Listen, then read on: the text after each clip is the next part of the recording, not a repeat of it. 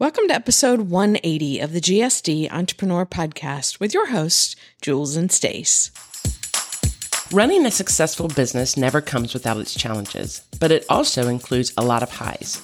In this GSD Entrepreneur Podcast, we explore both. We dive into what it looks like when entrepreneurs are committed to getting done. These are people who are pursuing their dreams, so we dig deep to understand how they are doing it. Sit back, relax, and enjoy the ride. ALISA Turner is more than just a health coach. She's a whole life coach with her business, ALISA Turner Whole Life Nutrition. And she leans into her own ups and downs of life, including relationships, eating, addictions, mental health issues, and spiritual experiences to be able to enter in and relate on a very deep level to the challenges her clients are experiencing. She's a certified integrative health coach who helps people channel their full potential.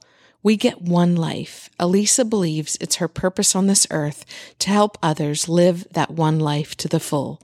We hope you enjoy our conversation.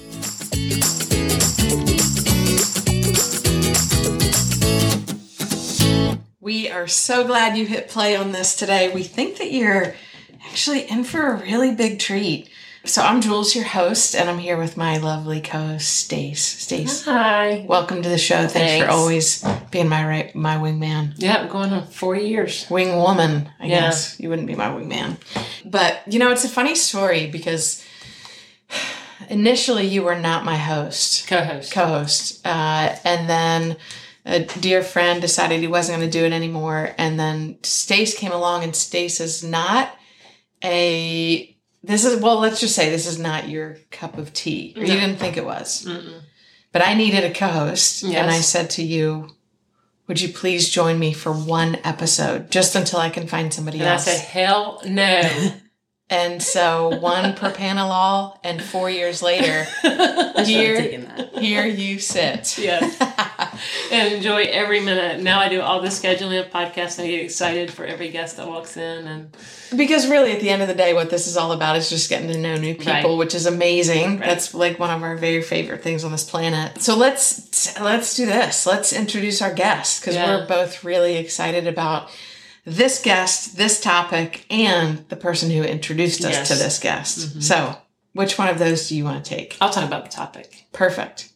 All right. So I'm going to say the guest, ALISA Turner, is our guest, and we are absolutely thrilled. She's beautiful, sitting here in our studio, and she has been introduced to us through a very dear friend of ours who also lives in our neighborhood, but Karen Latzball. Who's been on the podcast. Who has been on the podcast. She's got, I feel like instead of 10 fingers, she's got 10 green thumbs. Mm-hmm. But she's got a heart of gold, and we adore her, and our world lights up whenever she comes into it. So, of course, when she emails and says, hey, I've got this person I want you to meet, our answer to that is, of course.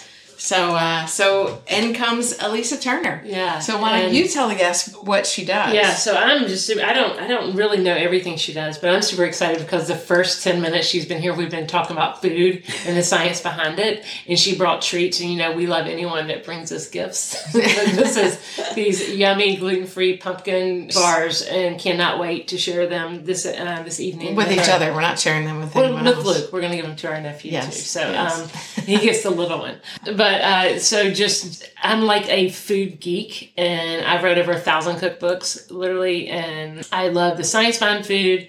I love to cook food. I love to eat food, and I love what it does in our body. And I watch any documentary on food, and the good and the bad, because with everything you have your good and bad. So I'm feeling like a really big geek right now. So in every good way. And I am a food geek. So just super excited to have you with us, and so you can tell us more about what you do. And so we'll... Yeah, so it's ALISA Turner's your business. Mm-hmm. It's alisahealth.com, ALISA, in case any of you are looking for it as we talk. But she's a certified integrative health coach, and it's whole life nutrition. So we are about to dive into ALISA's story, which I think some of you are going to be able to relate to. I think there's a lot of ups and downs in your story, And it's brought you to where you are now. And so we feel like every single time we get to do this with people, because we're learning right alongside of you. We're meeting ALISA right alongside of you guests who are listening or listeners of this show. And so every single time we get to do this, everybody's story to us is unique and it's beautiful and it's sacred. And so, ALISA, we're really excited to get to know you right alongside of our listeners. So let's do this. We're going to stop talking, turn the mic over to you, and just ask you to take us back to where you grew up and kind of map your journey out, the stepping stones of how you got from where you grew up to where you are now. How's that sound? Sounds great. All Thank right. you so much for the beautiful introduction. And yes, I'm on a high, one of the ups right now. Awesome. But it has not always been that way, for sure. So hopefully I'll be able to keep it together. My story is emotional, but we don't mind tears. That's fine. Yeah. So, I mean, I grew up in a very happy house. I was born in Connecticut. And when we were 2, I moved to New Jersey. And I spent all of my childhood there. And I think my passion for food and health and wellness really started very young, because my dad was in the food industry. He's a biochemist. He's on a little bit of a different track with his interest in food.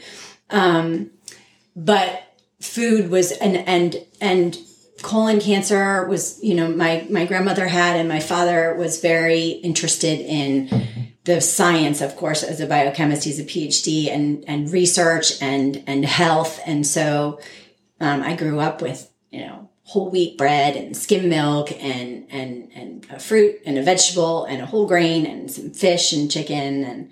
And so, relatively for that time, 42 years ago. I just saw the pyramid when you did that. Yeah. That pyramid said bam, bam, bam, bam. Yep, check it off. And there was definitely gluten and there was definitely dairy and there was definitely, but there was no chips or sugar cereal or, we didn't eat at Burger King. And so I grew up that way and I'm so grateful for my parents. And I try to raise my son that way too, because we know that what you're building your cells out of and it's going to affect your taste buds later on. And so that was definitely a part of it. And I did well in high school and I went to Michigan State for college. I actually thought I was going to be a vet. I would love to know what the statistics are on people that are what they declare their major in college, but I don't think it's super high. Yeah, I don't think so either. But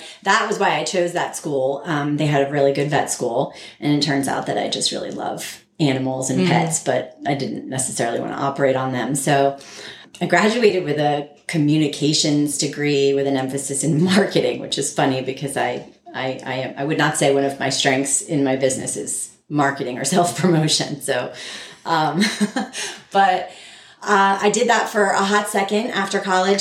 Seasonal affective disorder was a big part of my college. I had a hard time. Michigan, East Lansing specifically, I believe at that time was like the second cloudiest city in the country and also around about that second highest suicide rate. And I can tell you that, when it's cloudy 9 months out of the year, it really affected me.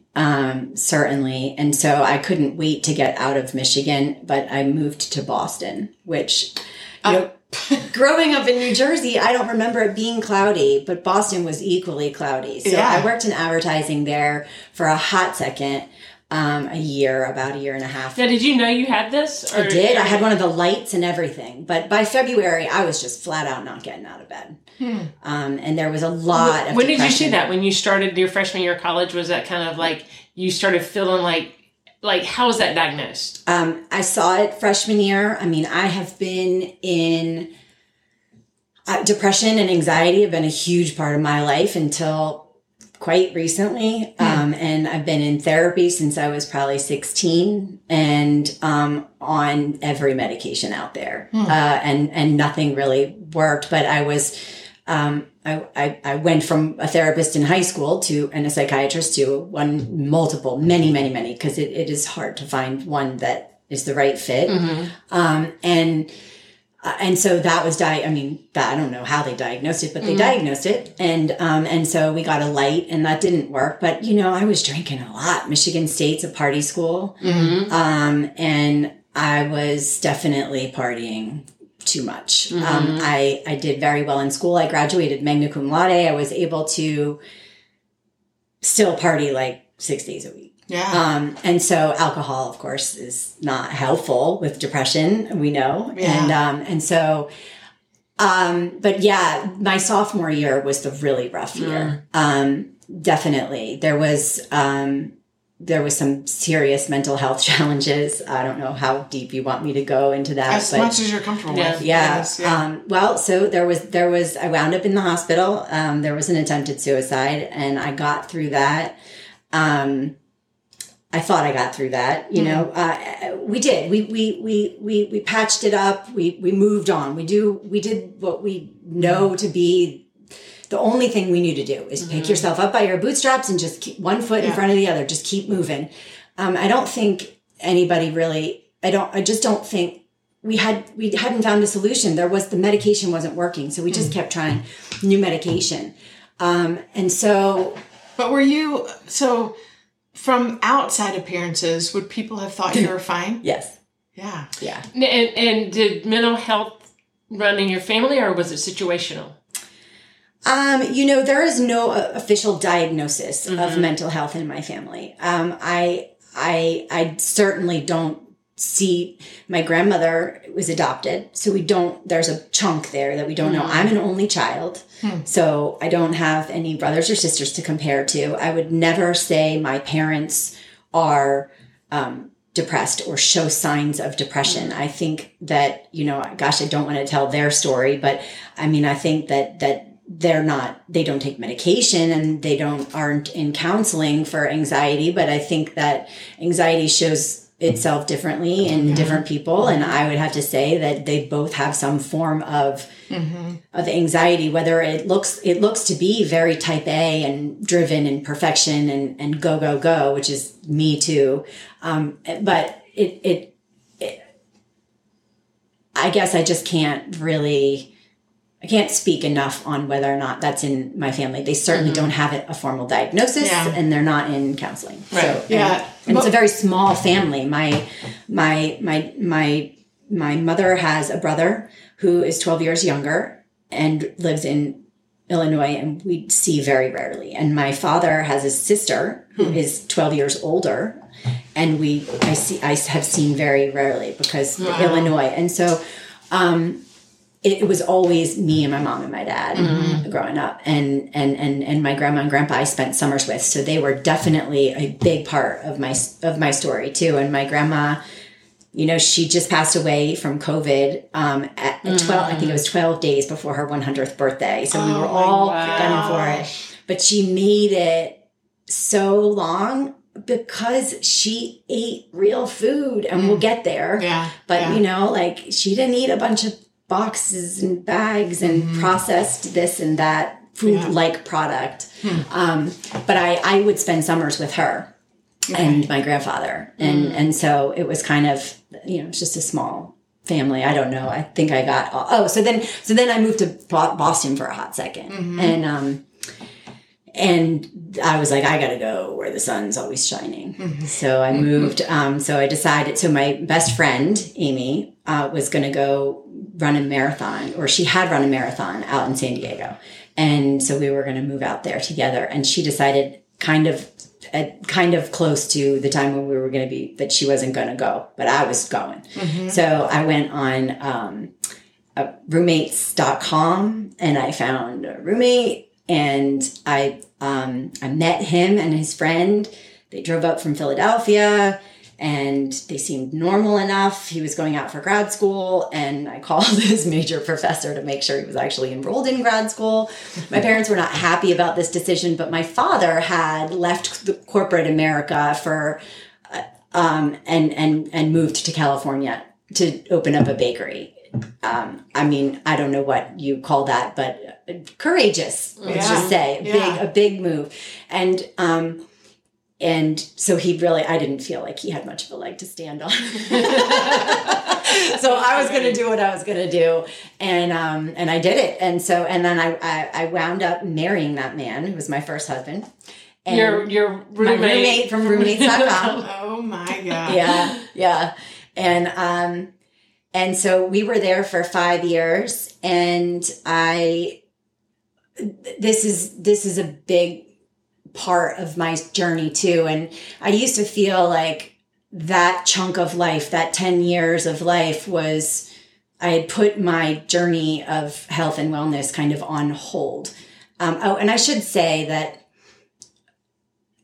a big part of this too was eating disorder. I left that out. I don't know how, but that was my first addiction. There's more that are coming, but from a pretty young age. So I can remember a summer. It was middle school. That's awful for every girl. I think that, and boy too, but it's just an awkward age. And so there was probably a lot of changes that were going to happen anyway, but I spent a summer with my grandmother, and I came back larger, significantly.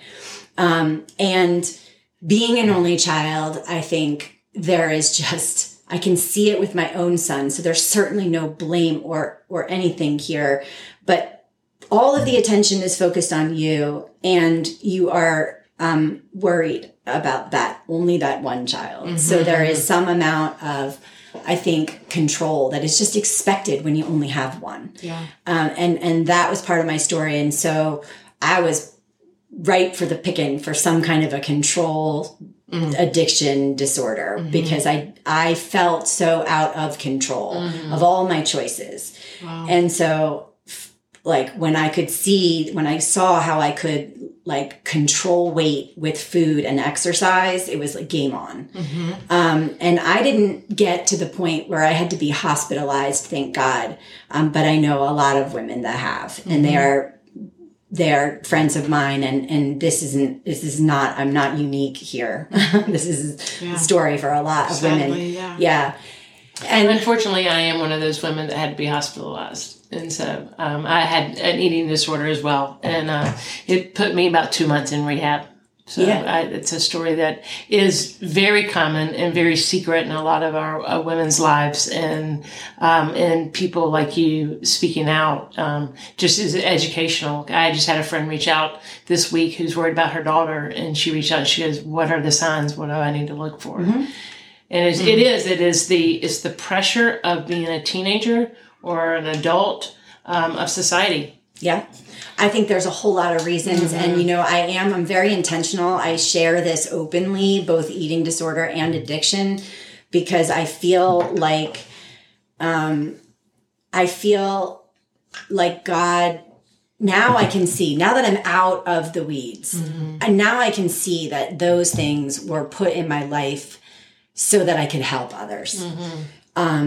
And I feel very strongly about that. So it's not a secret that I want to keep. I want to share it. And I have, I have shared that on social media and have people reach out. And if I could help even just one person, then it's all like worth it. And there's just no shame anymore. There was for a long time, of course. But now I feel like it's a gift, because it's an opportunity for me to be able to help the next person. So that was a big part of my story. And food, right? So food is a part of that story. And I remember very vividly one therapist telling me, like, I think she was trying to gain my trust. She was one of the good ones. And she's like, you want to lose more weight? I mean, did not need to, but she's like, you just, stop eating carbs and eat more protein and fat. And, this was back in the like fat is bad time, carbs were good. It was like my whole life was plain bagel and then purging. So there's certain memories like that just are like, they're like seared in my brain. And so my relationship with food for a long time was really unhealthy. And now it is healthy, but I will tell you that it takes work every single day to keep it healthy. You don't really recover, I don't think, I don't know anybody, and I know a lot of people that struggle with this. You don't really recover from eating disorder or addiction, and they really are sort of one and the same, if you ask me. At least for me, it worked that way. You are in recovery, and you work every day to keep a healthy relationship with food. And I can spiral like the best of them, and I have tools now, and I can check myself, and I know what not to do. I work with a lot of people, and I work with people a lot of, it just seems like God sends me people that have similar struggles because I can help, right? So there's been a lot of eating disorder clients, and even if there weren't, I'm not the kind of person that is going to coach you on counting macros and calories and grams of this and that. That is, even just from a coaching perspective, that would put me in a pretty unhealthy place. Just the thought, it can spiral. Right, yeah. So this is not my approach, and we can talk about that or not later, but what is my approach? But so I there was more food and health and wellness, or lack thereof, right? But it was an interest and a fascination with food from, that was like the end of 6th grade, summer of 6th grade, that whole cycle started. And do you think that's a normal or maybe typical age for it to start with women, particularly men as well? I mean, not leaving out men, but like the middle school age. Do you think that's kind of where the seeds get planted? Gosh, I don't know the research on that, but I would say that it seems like a normal time, because your body's you feel out of control of what's happening with your body. Your body's doing all kinds of weird things, and it's just a super awkward age. And anybody that's going to have, because eating disorders aren't about food, really. They're about control. Absolutely. And you don't have much because you're a child. Yeah. So, if that was just going to be my story, and to want to have some sense of control, you're like coming of age, right? So that's just the perfect time for it to come. I think it could probably happen anytime, but I mean, if I had to guess, I would say that would be the majority, but I mean, I just don't. And I think you have different, so you have, different outlying reasons. You have the control part of it. Mine was more of a control part. I was older. I was in my late 20s, early 30s when mine hit. But mine was definitely a control, where I think with like the young lady I'm kind of speaking of now, I think it is very, it's society controlled, where she's looking at other girls on social media, in general. It's just we compare, as women, we compare ourselves to other women. We compare ourselves to the Kardashians. We compare ourselves to these people in magazines, and they just, unfortunately, they're not real. Right. And that's, they've had work done, or it's photoshopped or whatever. But we don't know that. We don't see that. We see that we need to be that size 0. And but the other thing, it may be real. Because ALISA, you said, like, nobody would have known from the outside that you were dealing with this, right? So it may be that the outward appearance, they do look like they have it all together. But a lot of times, internally, a lot of us struggle with things that nobody would ever know, because we put on this front, right? No, I'm saying like the magazines we're seeing, that that's what, that's been photoshopped. We're not putting real people out there. Right. And so to young women, they want to emulate and be like these supermodels. And not everybody has the body capacity or the body for that or whatever. And so, but they try, and they try it through eating. Yeah, I think, and I saw, was it a Victoria's Secret catalog or something that came recently, and there were some like normal looking women in it, and I was like, kudos. Yes. Like, but it shouldn't be that way. It shouldn't be that I'm floored and blown away when I see it, because and I also, gosh, there's no way I could take this on because I'm too type A and it will be slow change, but it sure would be nice if our curriculum for our children included things like mindful, intuitive eating and breath work and meditation and like life skills that I don't feel like I got. I had to fight and hit rock bottom multiple times before I learned some tools that should be everybody's birthright. Like it should be part of a core curriculum and yes, anyway. I agree. So let's keep walking down your story. So you were in California and you said in that 5 years you were married to your husband from roommate.com. Yes. And I got a job. And I feel like all that took a back seat. All like the eating disorder part of it was I had a lot of time on my hands, and I could sit and perseverate and control and then I got a job and I made a lot of money at a young age. I was in sales. I sold orthopedic braces for carpal tunnel, small company, and I launched their product from like medical distribution into retail. So once you hit like CVS or Walmart or Rite Aid, you got a lot of doors, and it went from like, a tiny little company to, and so my just commission. And so I'm like, 23, making too much money for a 23-year-old. But I was so busy. So this is where I learned. So I used to think that my journey of health and wellness was put on hold for this 10 years, but really it was a really important part of the story, right? And I can see now looking back how God has sort of orchestrated all these different little pieces. Because without that, I wouldn't know certain things. I wouldn't know how stress and lifestyle affect health. I was working sometimes like 16-hour days, traveling 5 days a week. I had a pretty toxic work environment, and I had no work-life balance. And traveling is hard if you're not intentional. I mean, exercise fell off my radar, and I ate at restaurants a lot. There was no home cooking all week long. So that takes a really big toll on a body. So I gained weight over the years. And more than that, I was just a stress case, because it's never enough. Like you meet your numbers, but then they want more. Yeah, and you meet your numbers and they want more.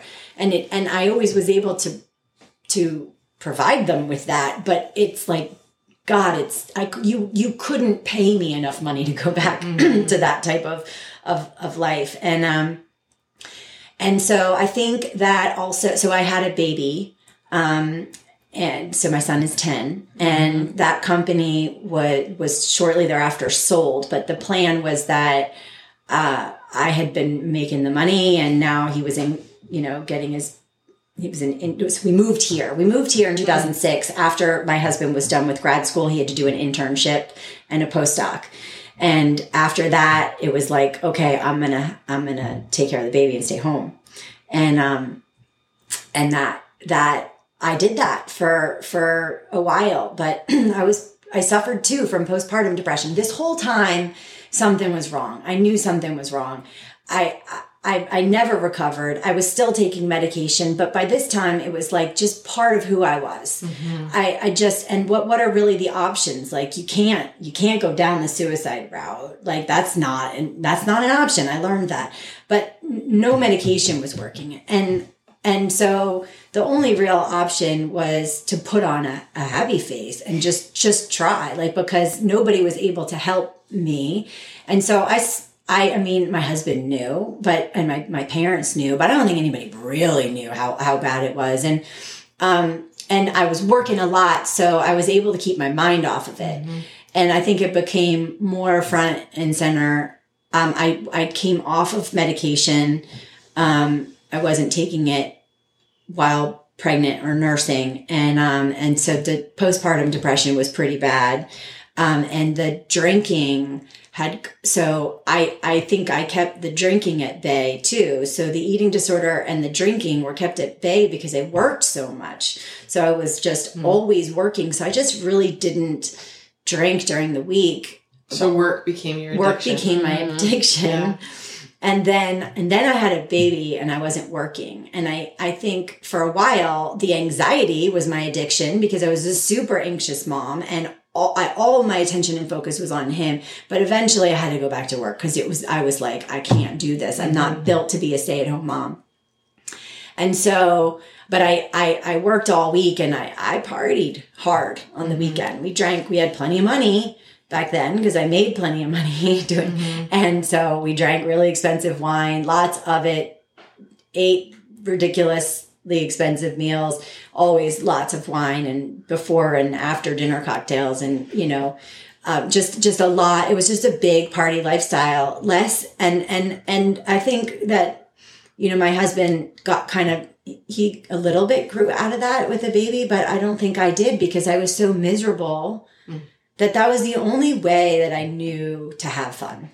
So it was like all week so that Friday I could tie one on. And so that went on for a little while. And so nobody could figure out why I couldn't lose weight. So I lost the pregnancy weight, but I was too heavy before I got pregnant. Over the years I'd gained 20 pounds maybe. And I, you do a number on your body with eating disorders. The metabolism, I don't know that it ever fully recovers. It's like a concentration camp victim, when you don't give it enough food. I mean, it always thinks you're starving. Yes. So it will operate on next to nothing. And then when you eat healthy, it's doesn't know what to do with it. Eventually it will normalize, but it takes work. And I remember I went to a weight loss place and they were baffled. The calories in, calories. So this, now I'm kind of getting closer to how I do what I do, but nobody could figure it out. And I was eating less than I was outputting, but not losing any weight. And so the calories in, calories out approach, I knew based on personal experience was a load of horse shit because I was eating less than I was burning and I wasn't losing any weight. And so, let's see. I did go back to work at 18 months, but it was another sales job. I was making a third of the money that I was making and I was just as miserable. It was just car travel rather than, plane travel. And I think maybe I missed some signs that I wasn't taking care of my marriage or something, but,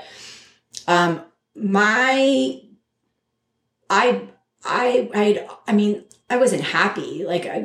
Never in my life can I remember really being happy. I was always that meh emoji, that was just my life. I wasn't suicidal.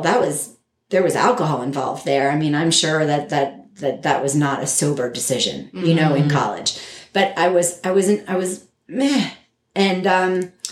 And so I just kind of thought that that's what life was going to be like. But, so it got really bad when I started going through a divorce. And that was I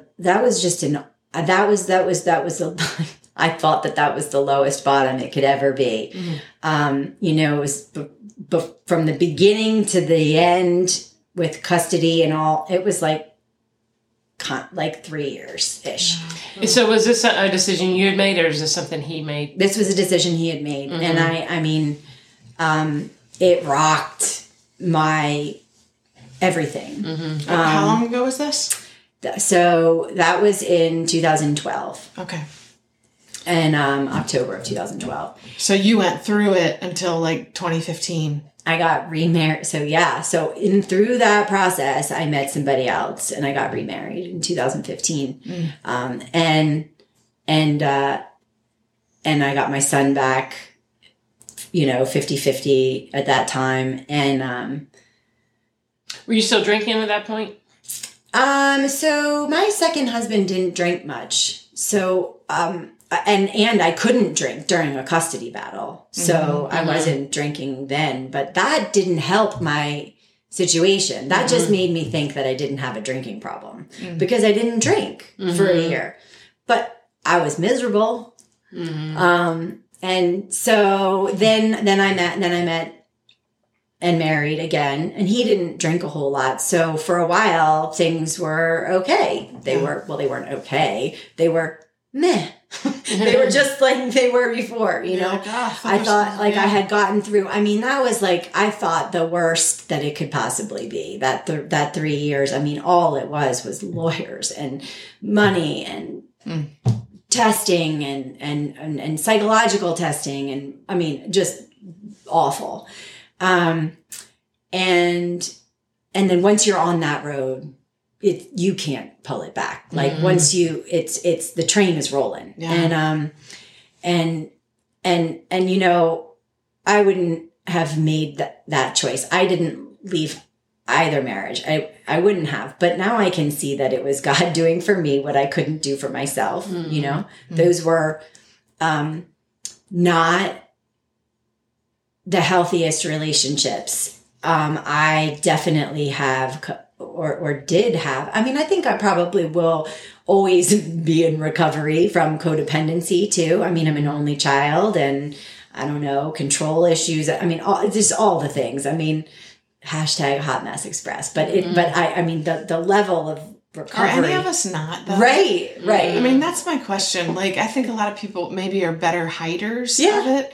But I think really down deep, all of us have different things. So I come from 6 kids and I always struggle with codependency, right? So it's I mean, it doesn't matter what you come from, what your family's like. I heard one time that every parent, no matter how amazing they were, their kids are going to still need therapy. Yes. Just because we're humans in a fallen world where we're all just doing the best that we can. And oftentimes the best isn't good enough. Right? For each other. And I learned from my parents' mistakes and my son will learn from my mistakes. And maybe, I heard this the other day, maybe somewhere down the line, somebody figures out how to do the parenting thing properly. But it's not yet. I can't imagine that there's a perfect parent out there. And all we can do is, yes, everybody's got something. I think the really important thing is that we learn what our something is and that we work on it. Yeah. And not try to be perfect, because that is another one of my character defects, but to constantly strive to be better today than we were yesterday and to be more helpful and to take the focus off of ourselves and serve others and just, that's the point. And so I am not that person anymore.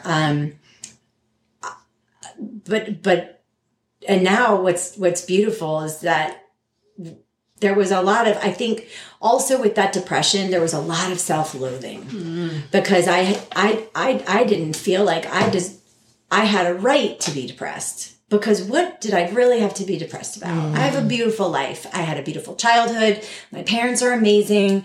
I didn't want for a whole lot. I mean, they weren't rich or wealthy, but I had food on the table.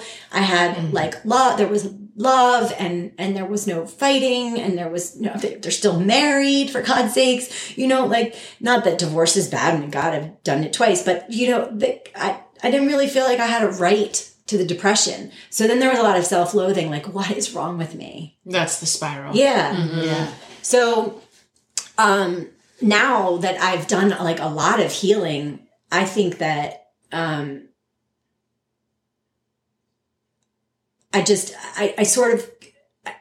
can't imagine what it's going to be 5 years from now, right? Mm-hmm. Because I could even see the progression of all of those things had to happen to lead me here. Mm-hmm. So now I attract lots of healthy people into my life, but until you get some, not perfect level of health, but until you get your brain and your emotions and your heart healthy, you're going to attract people that aren't right. Yeah. And so, so I thought that, I knew marriage was hard, because I had done it before, but I did not know what blending a family was going to be like. And that was really hard. And that was your second marriage. Yeah. So, again, I harbor no ill will or resentment, because this was God doing for me what I couldn't do for myself. I was never going to leave a marriage. I just wasn't. I was never going to do that. So I didn't have the strength or the courage. I was just going to sit in something unhealthy forever because of the loyalty and the commitment to the institution of marriage. Because that's just sort of how I am. My parents modeled that, and I didn't, so, so once I got through that first divorce, I didn't know what to do with my life, because all I knew was sales and hard work and endless hours of busting my ass. And I knew that I couldn't do that as a single mom. I definitely had to not do that. I had to show that I was a primary caregiver. There's lots of details in this story, but I had to be available. I couldn't be on the road 5 days a week. Sure. And so, nor did I want to, because that life was not serving me well. And it wasn't allowing me to serve anyone else. That's the other thing that is I've realized about myself, is that if I am not helping other people, I can still go down that spiral, feel like I'm worthless or self-pity. And so I needed a career where I was going to be able to serve others. And during that divorce, I also went and got certified to teach yoga, not to teach yoga, but for the experience and the learning of the philosophy, and just for my own self, and personal growth and development have always been something that I'm just interested in. And it was such an amazing, mind-blowing experience with Tracy at Holy Cow. I don't want to teach yoga ever. Probably. I can't have the never say never. Never say never. But that was just so opened my everything, I think. And we learned a little bit about Ayurvedic medicine in there. And I was like, that's what I want to do. And I remember I was talking on the phone. This is like God winks. I talk all day, every day about God winks now. And because I can see how things are happening, and he's moving little chess pieces around. And I was talking to my friend Julie. She lives in Switzerland. I hadn't talked to her in probably a year. And I was crying, and I was like, I don't know what to do with my life. I want to go study Ayurvedic medicine, but I can't, because there's no school here, and I've got to go to India or Florida or somewhere. And she's like, 3 of my friends went to this school and they love it. And so I looked it up, and it resonated with me. I started to cry. I felt the chills, like, this is what I'm supposed to do. So, and that was over 5 years ago. And so there's been now I'm high and I'm up, but it has not been a high 5 years. In fact, I had never been as low as I was when I hit my bottom. So, it turns out that marriage didn't work out, and, that ended, and that sent me to a bottom that I don't think I knew existed. So I was always drank too much. On the weekends and whatever, because it's really the only way that I knew how to have a good time, I feel like. But the feeling like such an epic. What probably makes it even more effed up is that when you drank, you probably were really fun. Super fun. Right? Most of the time, there was some, but yes. But you were like the life of the party. Everybody's excited that ALISA was there. So that's what probably is a bit of a mind mess up too. Yeah. Because it's like, but I am really fun when I'm drinking, right?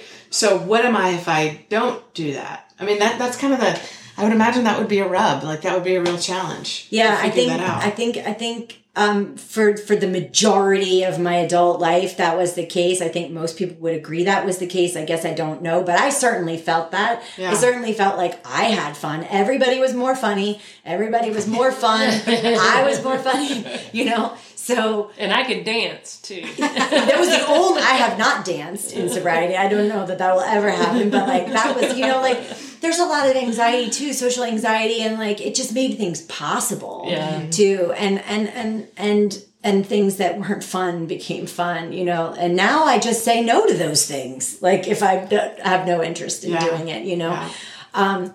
So that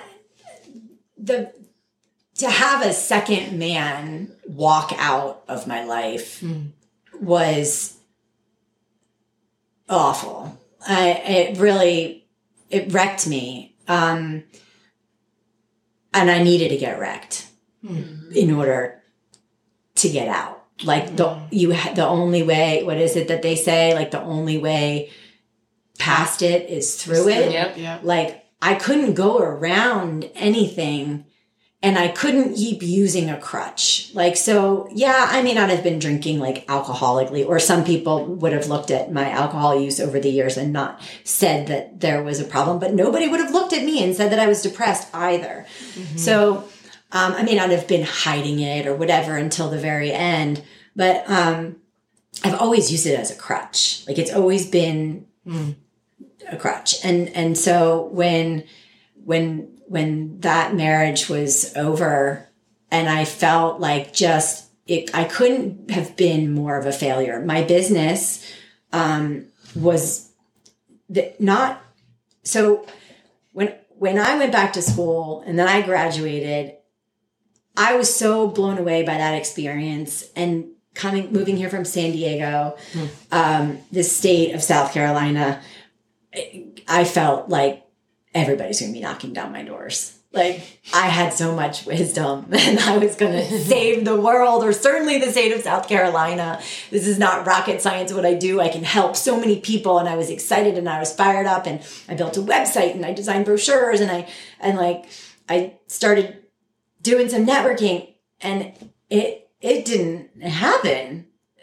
And I was like, what? I think maybe God had a little more humility in mind for me and a little more patience to things, that I think I needed. And so two hard things to learn. Yeah. Mm-hmm. And humility I see differently than I did before. Humility, I used to think, well, I'm humble. My gosh, I have this self-confidence of a gnat. Like I don't like myself. I hate myself. But it's not that. It's that you can't do it on your own. Right. It's that it's not that you're like, it's the I mean, that's just more ego in the opposite direction. It's that so I just, I really was like, I mean, I had tremendous success in a sales career at a very young age. And I just really thought, and this was what had been taught to me growing up too. Work hard, work harder, work more, work longer. You will get it. And that wasn't working. And so I was feeling like a failure there already. That's like talking to a person that speaks another language. You know that because we talk louder and we talk slower.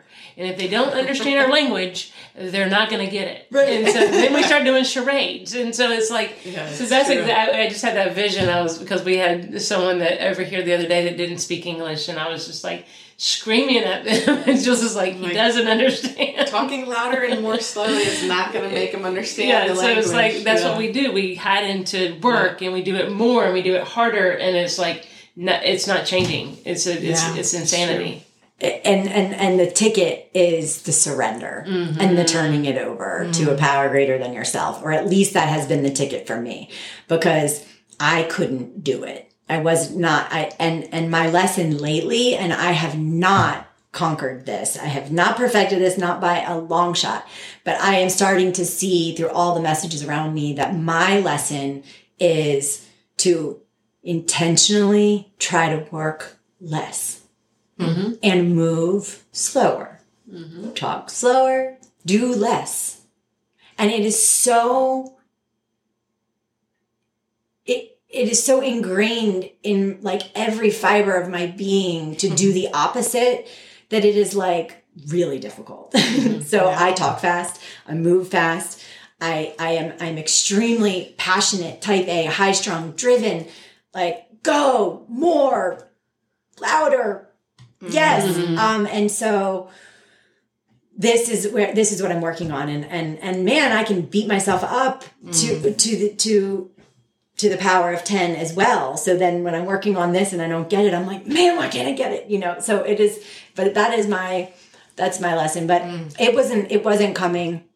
And, I had clients, I had great success with the people that I had. The other thing that I realized is that I had to get over myself. So selling yourself, I could sell, I say this all the time, it's super cliche and I can hear the eyes rolling from here, but I could sell ice to an Eskimo. I could sell anything to anyone. I was extremely successful, but I couldn't sell myself. It felt awful because it's selling me. And I had a really weak belief in myself still, you know, like I don't know where. What were you selling? My brand, services. What were your services? Nutrition services. Nutrition. Like whole life nutrition. Yeah. So, what was your elevator speech? Oh yeah. So I didn't have one. And I think I still don't really have one. I feel like it is difficult to explain what I do because it is so unique with each person. So I cannot really have an elevator speech. If anybody out there listening wants to help me work on that, that'd be great. So what I learned, so all of my education just supported everything that I already knew, right? So that it's not just the food that we're eating. In fact, I can optimize the food that I'm eating and still have all of the same problems if you're in a toxic relationship or you hate your job or you're not sleeping, you don't drink enough water, you don't move your body, and you have no connection to a higher power. All of that is integrated. So it doesn't matter how many calories you're ingesting and how many calories you're outputting. If all that's not aligned, then and something's even off, like your spine. If there's anything out of line, you're going to have pain. There's a disconnect. There's going to be a disconnect, and your body's going to produce cortisol. Your body's going to hold on to things, whatever. I mean, it could be you can eat an egg white and you're not even the yolk, and it's going to hold on to it if you don't have everything in alignment. Is that what you're saying? Yes. Okay. Like when I went through that divorce, I guess I failed to mention this, which is super important. All that weight that I was trying to lose, and eating perfectly. Yeah. I dropped 25 pounds and lived on Whole Foods cookies and pizza. And my caloric intake Whole Foods. It went up. Right. It was healthy. So I increased, I'm not proud of those decisions, but that's what I had to do to get through that divorce. And so I actually ate more and ate way worse and lost weight. And so it's not just calories in, calories out. There are so many other factors at play. And when I went to school, it validated what I already knew. And yet it mystified so many doctors and nurses of anyway, so I learned that the other thing is that it's just, most of the time, it's not that difficult. It's not rocket science. It's a couple small changes. I think what a lot of people do wrong is that they go all in, which is great for me because I'm an all in kind of person. So it's a perfect reminder because I have to remind every single client that going all in is not the way to go. And so in doing so, I'm reminding myself because going all in is not sustainable. So it is small, incremental changes that we build on from week to week, session to session. And in the end, you should look back 6 months later, not recognize who you are, and also not feel like you've done any work. And if that is the case, then I've done my job and so have they. And it's a beautiful experience. Because it's happening slowly, it's gradual, it's incremental, but no change in and of itself is really all that drastic. So do you do therapy along with? So I'm not a life coach, but I feel like I am often a life coach. I haven't yet.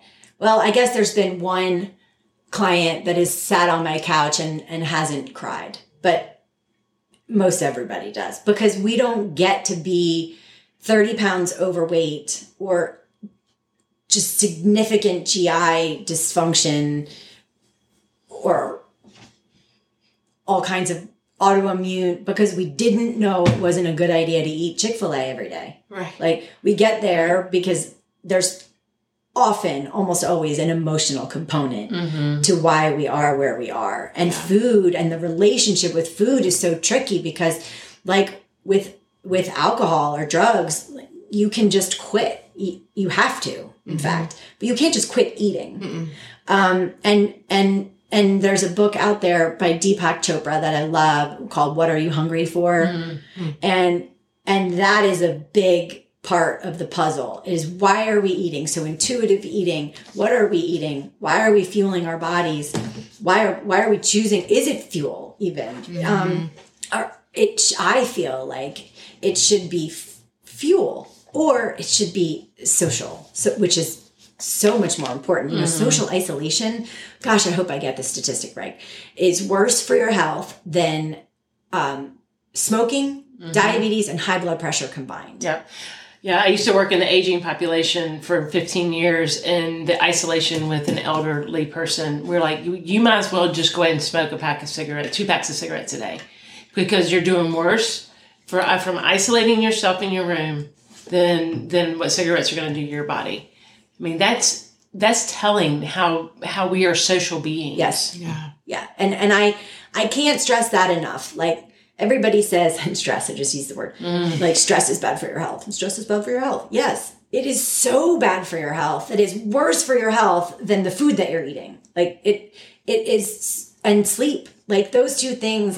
I just feel like I can't hammer, and sleep is, I'm not perfect. That's another thing that I would really love that people know about me is that I don't do any of this perfectly. And I do this for a living. Yeah. It is impossible to be in perfect balance all the time, but as long as we're working on achieving balance and constantly like checking in, that's the magic in what I do, really. I mean, I'm not a magician. I have no superpower. I'm certainly not a doctor.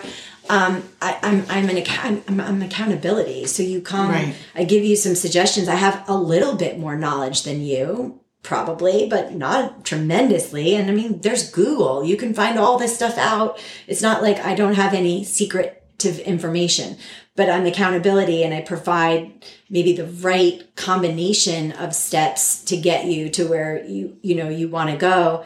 But it's but really you personalize it. Yeah. Like Google can't do that, right? That's true. But it is oftentimes a lot of experimentation, and that's the point too, because I don't want people to need me for the rest of their life. Actually, I mean, maybe an annual or twice a year check-in or something. But if I've done my job, you'll know when you're out of balance. You'll be able to read the messages from your body. I mean, right now, your body may be telling you that it wants Oreos, but it's not. It's just it's drunk on chemicals and sugar. So once we clean that out, like the body is a perfect biocomputer, and it wants to be in health. That's like homeostasis. It wants to be there. So we'll go back there if we just give it what it needs. And yes, everybody's body is different. So everybody needs, like, your bioprofile is going to be different from yours. So that's another thing. I mean, people are like, oh my gosh, I don't know. There's paleo and vegan, and there's just as much research for both. Well, that's because they both work, but they both work for different people.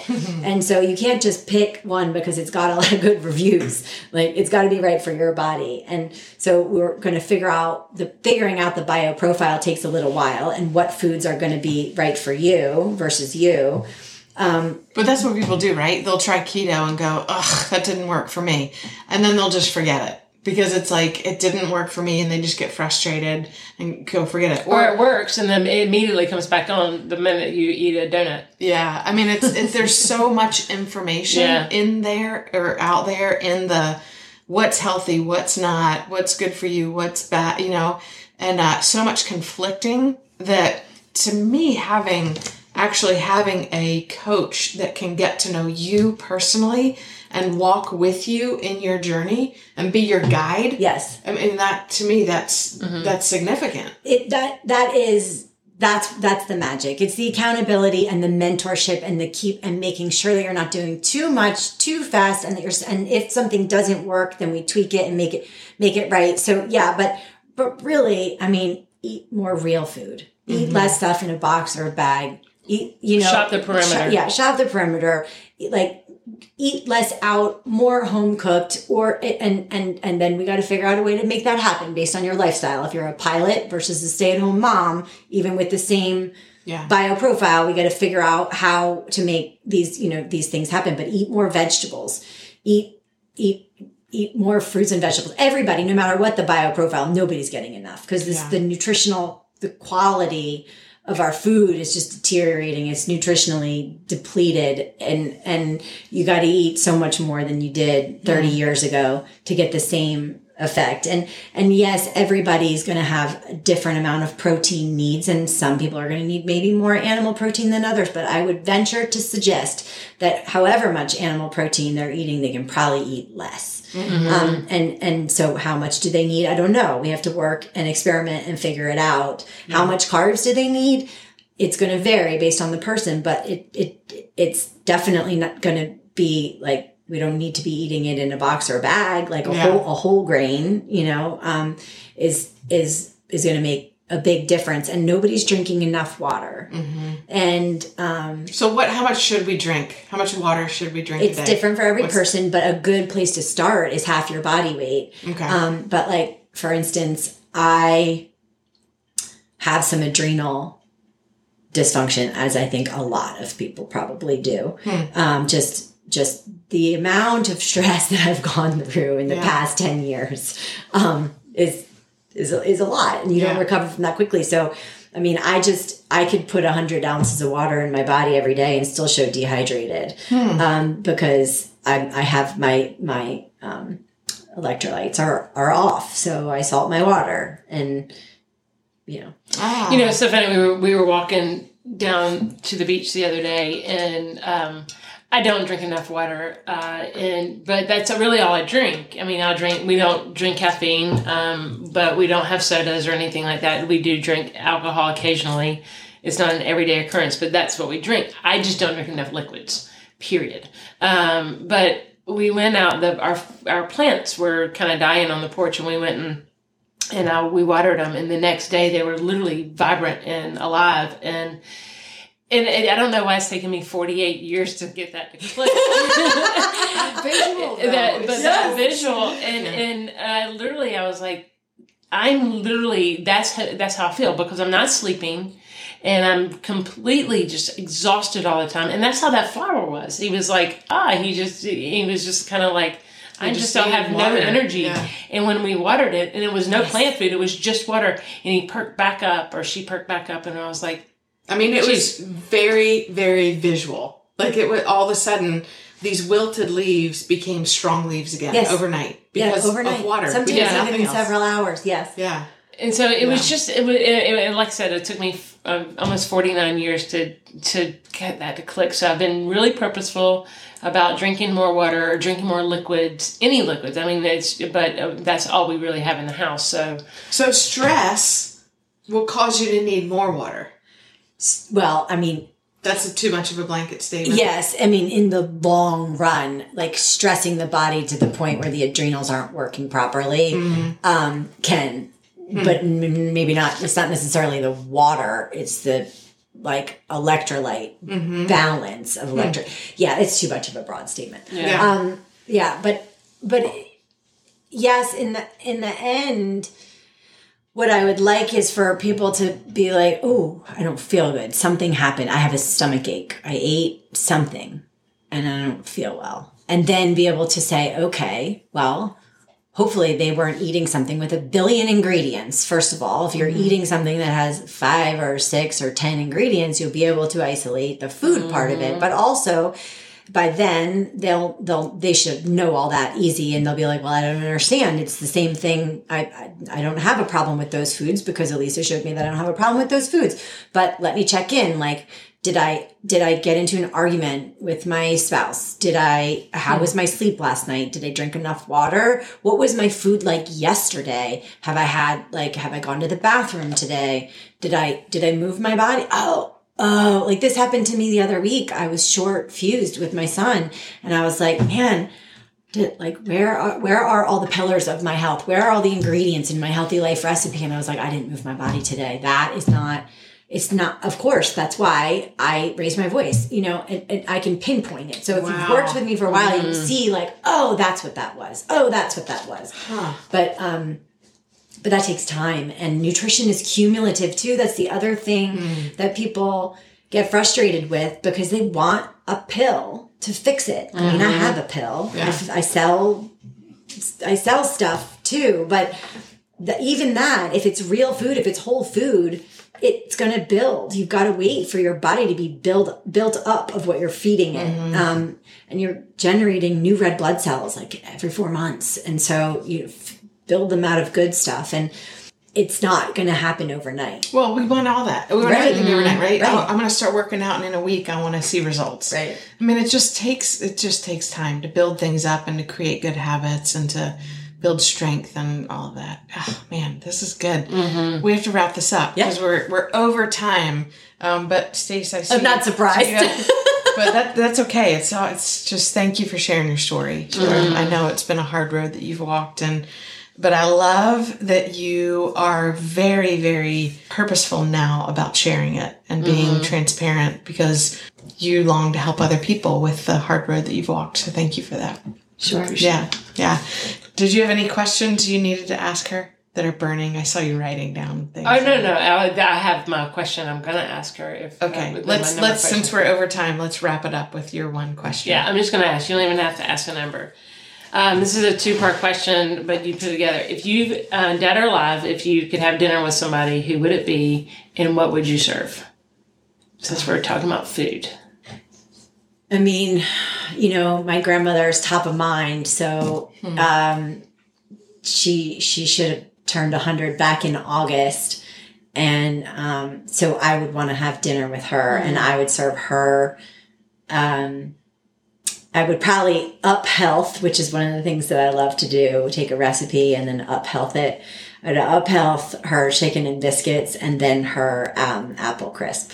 Oh, man. Can we come? I know. Yeah.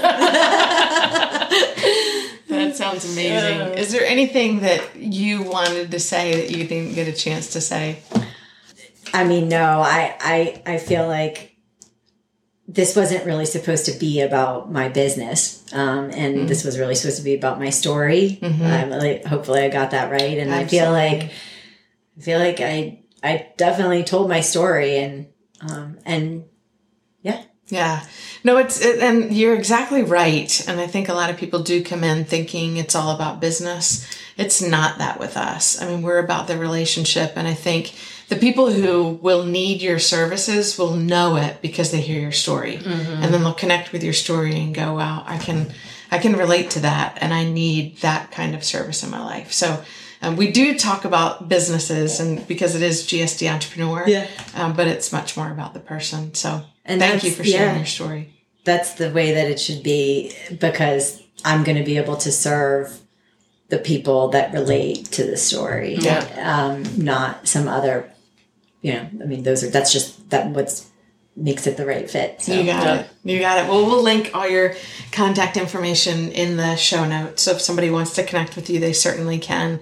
We need to wrap this up. Thank you. Thank you. Listeners, thank you for hitting play on this. We told you this was going to be a good one, and we certainly, at least I don't think, disappointed in that. At least the story is pretty amazing.